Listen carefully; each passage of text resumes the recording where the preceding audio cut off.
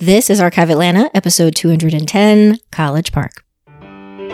You're listening to Archive Atlanta, a history podcast where each week I'll be sharing a story about the people, places, and events that shape the history of the city of Atlanta. I'm your host, local tour guide, and total history nerd, Victoria Lemos. Hey everyone, happy Friday! So this week we're covering College Park, which is its own official separate city from Atlanta, but it's still inside the perimeter. So those are my rules. Inside the perimeter, it counts. And before we talk about its history, let's orient ourselves. So College Park's modern boundaries are in the southeast corner of the perimeter, with Hartsfield-Jackson International Airport to the east. Its borders actually go into the airport, which we'll talk about later, and East Point along the north. After 1814, a series of treaties whittled away at the Muskogee lands, and by 1825, Chief McIntosh ceded all Lower Creek land in Georgia. By 1827, we had rid the Muskogee Creek of the entire state, and land was dispersed to white settlers and land lotteries. The first white landowners in College Park were Alexander and Rose Ann Rattery, who settled here in the 1830s. Rose Ann died, and he later married someone named Nancy. By 1855, he was joined by W.N. McConnell. Now, both men are listed as farmers, and in total enslaved 17 people, men, women, and children between the ages of 2 and 40. The Civil War comes to Atlanta in 1864, and the fortification line that I've spoken about before, especially in the Grand Park episode, reached through what is today Woodward's campus. There was a whole 5 families living in College Park during the war years, but that would change in postbellum Atlanta. The Atlanta and West Point Railroad construction began in 1849 and was completed by 1854, and it ran right through the center of future College Park. The train depot that stands today, it was built in 1917, but it replaced the original building that was there, in the 1850s. So as we all know, trains bring speculators and developers. And in June of 1890, the papers announced that the Manchester Land and Town Company, led by Eugene Blaylock, had purchased 900 acres along the railroad to develop a manufacturing town named Manchester, which was a nod to the British industrial city. Like most land chosen by developers, it was 6 feet higher than Atlanta's elevation and had 5 to 6 natural springs. And the Blaylocks were a pioneer Georgia family, having come to Fayetteville and Jonesboro in the 1700s. Eugene's father owned hundreds of properties, and Eugene appears to have kept up that family business. So once the beauty of this land is experienced by visitors, they're like, why would you make this an industrial town? This should really be a prime residential area. By the summer of 1891, the Southern Military Academy had formed from a blend of the Moreland Park Military Academy and the Georgia Military Institute. And so the reason they made this school was because the Manchester Land and Town Company donated 25 acres for them to open in Manchester. By August of that year, several trains from Atlanta were bringing prospective buyers who turned into new lot owners, and then just a month later, all of those initial lots had been sold. One of these visitors was named Dr. J.W. Lee, and he said the town should be named Cambridge because it was becoming an educational center. And so a September meeting of these land lot owners brought in more suggestions and more changes. And so everyone's essentially meeting and, they're like, well, what do we name ourselves? And they wanted to identify themselves with Atlanta, the good parts, but they didn't want to be associated with Atlanta's vices like bar rooms or prostitution. They also wanted a place of high-class residences and no manufacturing in any form. So Dr. Hawthorne moves to adopt the name of West Atlanta, and then Manchester is put into second place and kind of retained for a pending application for a charter. I don't know what happens between then and the actual charter filing, but in October of 1891, Manchester is incorporated and they elect a mayor and 4 councilmen. In that same year, Dr. Charles Cox promised to move the Southern Female College from LaGrange to Manchester. And the college was formed in 1842 in LaGrange, and Cox's agreement with the developers of Manchester was a huge deal because with the military school and now this women's college, it's really centering this town as an academic bastion. The problem is, in some unknown drama, Cox decided not to move the school and the deal fell through. And so the city leaders of Manchester found a new solution. By deeding 25 acres and donating $5,500 to a Mr. L.W. Stanton, he formed the Southern Baptist Female College. A 200-room building, which at the time was the largest educational institutional building in the South, was designed and completed in 1892. So now we have our two schools. The town is legally called Manchester, but by the summer of 1892, there was a whole volley of new name suggestions coming in. And it's very funny to read these and think that we could be calling College Park something like Attica, Minerva, the Colleges, Collegia, or Ledra. So how do we get College Park? They ended up having a formal contest. The prize was a housing lot in this place that is yet to be named. They had 8,000 names submitted, and the winning entry, College Park, was submitted by Mary Melinda Gordon Roper, who was the first cousin of Dr. Charles Cox from the college and the only sister of General John B. Gordon. By December of 1895, the Georgia General Assembly passed a law changing the name of Manchester to College Park, and then the avenues were named for famous colleges. Rugby, Mercer, Cambridge, Yale, Harvard, Oxford, Princeton, and then the streets were named for famous men. Washington, Jefferson, Madison, Jackson, Lee, Napoleon, and then other streets honored locally famous men like J. Matt Walker, who was the first mayor of College Park, J.B. Hawthorne, who was president of the Southern Baptist College, McCrory, who was one of the first general store owners, Eugene Blaylock, who was, again, president of the land company, David Sloan, who was the first postmaster, so on and so forth. Now, in a funny twist of fate, in 1895, the Southern Baptist Female College is transferred to Charles Cox, same guy who wouldn't move his school from LaGrange, and the name is then changed to Cox College. In 1897, the Southern Military Academy closed, and then Colonel J.C. Woodward opened a boys' preparatory military school on the site. Now, he named it the Georgia Military Academy, although today we, of course, know it as Woodward Academy. Now, the school remained all male until becoming co-educational in 1963, and then was actually renamed Woodward Academy in 1966. But let's go back to 1902. The streetcar finally comes to College Park in that year, over a decade of attempts and rumors and speculation that it's coming. And the first mentions of dummy streetcar lines being run from East Point and Hapeville, again, 1891. But it really doesn't get there till 11 years later. In 1908, College Park resident John Temple Graves ran for vice president of the United States, and that put this very small city on the nation's radar. The first garden club in the entire Atlanta area was started in College Park in 1909 by Mary Louise Crenshaw. She later served as president of Garden Clubs of Georgia and the State Federation of Women's Clubs. I want to back up on her family tree for a second because the Palmer House is a landmark in the city and it was built by her parents. So Dr. William Crenshaw was a dentist who married Alex Cox, sister of Charles Cox. Her brother was an architect who designed the home in 1892. Now, Dr. Crenshaw was an avid gardener, and Mary got her love of it from him. Mary and her husband, Oscar Palmer, were both professors at the Military Academy when it opened, and Mary Palmer is actually instrumental in the horticultural history of College Park. So she did a lot of planting guides for individual homes, and she really carried on Charles Cox's ideas.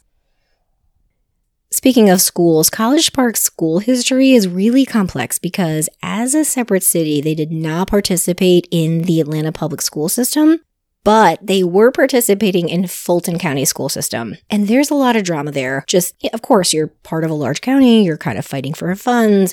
And so I think in 1917 is when I noticed that they voted to withdraw and create their own school system.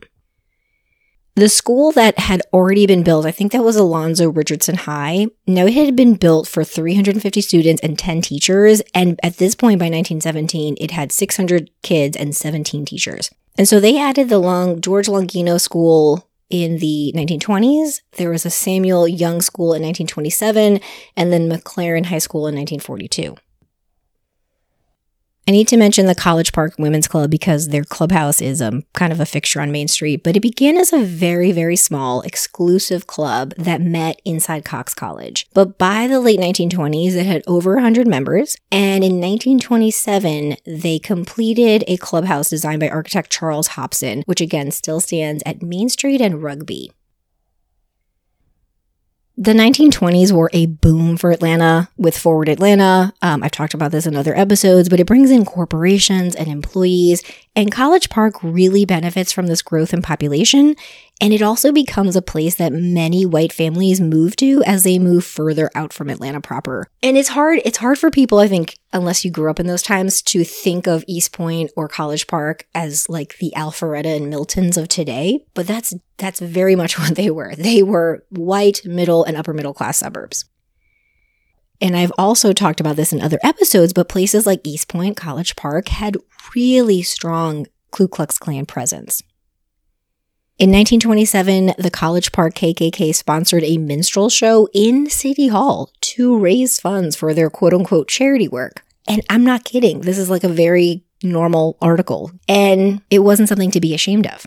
In 1946, there was a highly publicized flogging case where a black boy from Atlanta was visiting College Park. A carload of Klan members pulled up next to him, pull a gun on him, take him to a deserted spot near the airport, and whip him. The story of College Park is intricately tied to the story of Hartsfield-Jackson International Airport. And I covered the airport itself in episode 146. If you have not listened yet, you should go do that. But in the early 1920s, almost 300 acres of land were leased by College Park and the city of Atlanta for the Candler Field/Atlanta Municipal Airport. But by 1940, the Georgia Supreme Court had approved efforts to condemn 140 acres for more expansions. In 1942, there were 72 new homes built in Airport Park, which was a development of 20 acres west of the airport. And they were using this with like Title VI federal housing funds and stuff like that. But I don't think anyone at that time understood how quickly and how far the airport was going to expand. By 1956, the CAA requirements stated that clear zones must exist at the end of runways. And so this meant that 200 to 500 homes, along with trees and, everything else involved in that acreage, had to be removed. In 1957, there is another push, the city of College Park purchasing 17 homes for demolition. And I'm glancing over this. Obviously, this is a 20-minute episode about a neighborhood, which you can't talk about everything. But I highly recommend the book called Flight Path, and I'm going to link that in the show notes. But it is a kind of a story of the airport and these neighborhoods that have disappeared. By 1960, the population of College Park is just over 23,000 people, and it is still majority white. And in 1964-65, the construction of Interstates 85 and I-285 impact the neighborhood immensely. And Black people are really fighting for this fair political representation. So I have yet to really talk about College Park's Black residents. Everyone I've talked about so far is white. And that's because prior to the 1960s, there's just not much about them. There was not a large enough population, so to speak, to appear in the news, especially a white newspaper. But that story really changes in the 1960s.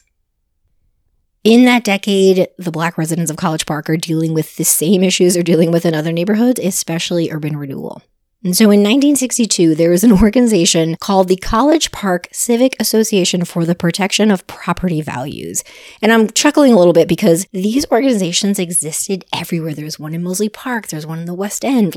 It's just a group of white people getting together and slapping on a really long name so they can essentially fight to keep their neighborhoods white. And so this group is fighting against housing that was going to be built near Newton Estates that would be for Black families that had been displaced by some urban renewal in another part of College Park. By 1968, College Park was redistricted into some highly gerrymandered sections, but it wasn't really contested until the 1970s. So that plan from 1968 was never submitted to the Justice Department as is required by law. And so by 1970, College Park was 30% Black, and they were, again, fighting for representation. So the federal government, it became all the way up to the federal government, had to step in, redraw the districts, and that formed Ward 2, which was a majority Black ward, which then went on to elect Michael Hightower, who was the first Black elected official in College Park. And Ward 2 is really fascinating. They had a history, exhibit they did many years ago in a museum or down in College Park. But they made the news again in 1982 because the airport, whether the city or the federal government, was trying to buy their homes for airport expansion. And these people were like, no, we don't want to go. And they're quoting the government agencies in the paper and they're like, oh, okay. We've never really had that answer. I guess we'll figure it out. The reality is in the 1970s and 80s, hundreds of properties were purchased using what was called the Airport Noise Land Reuse Plan, which allowed the airport to apply for federal funding to purchase property that was designated as noise land. And so between the 1980s and the early 2000s, the city of Atlanta, again, federal government, purchased roughly 320 acres of property containing houses and churches and, commercial buildings. And this is all kind of adjacent to the west side of downtown College Park.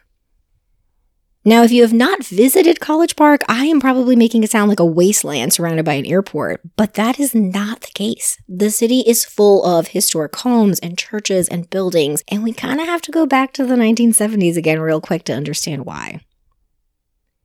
So in 1978, the College Park Historical Society was formed to fight northward expansion of the airport. And they were able to register 850 structures across 606 acres and create a Main Street kind of historic district, all on the National Register of Historic Places.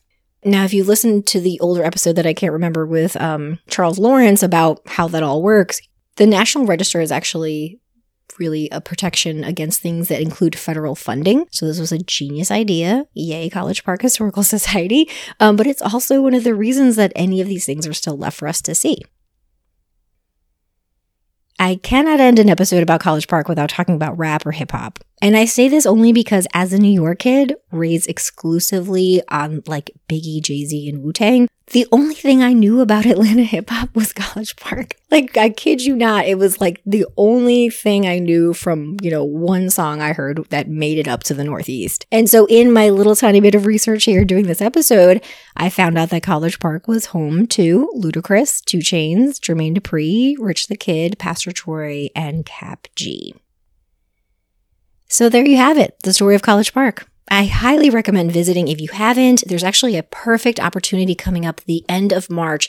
The Georgia Trust has what is called a Spring Ramble. It's really just a 3-day tour of homes, and one of those days is in College Park. So my husband and I went a couple weekends ago. We just kind of walked around. Main Street is wonderful. It has like bars and restaurants. There was tons of people out, and then we went just down all the streets so I could see the houses. But I'm going to put a link in the show notes for the house tour if you guys want to go. Thank you everyone for listening. Remember to leave a rating and or a review wherever you listen to podcasts. There is a link in the show notes if you want to support. I hope everyone has a great weekend and talk to you next week.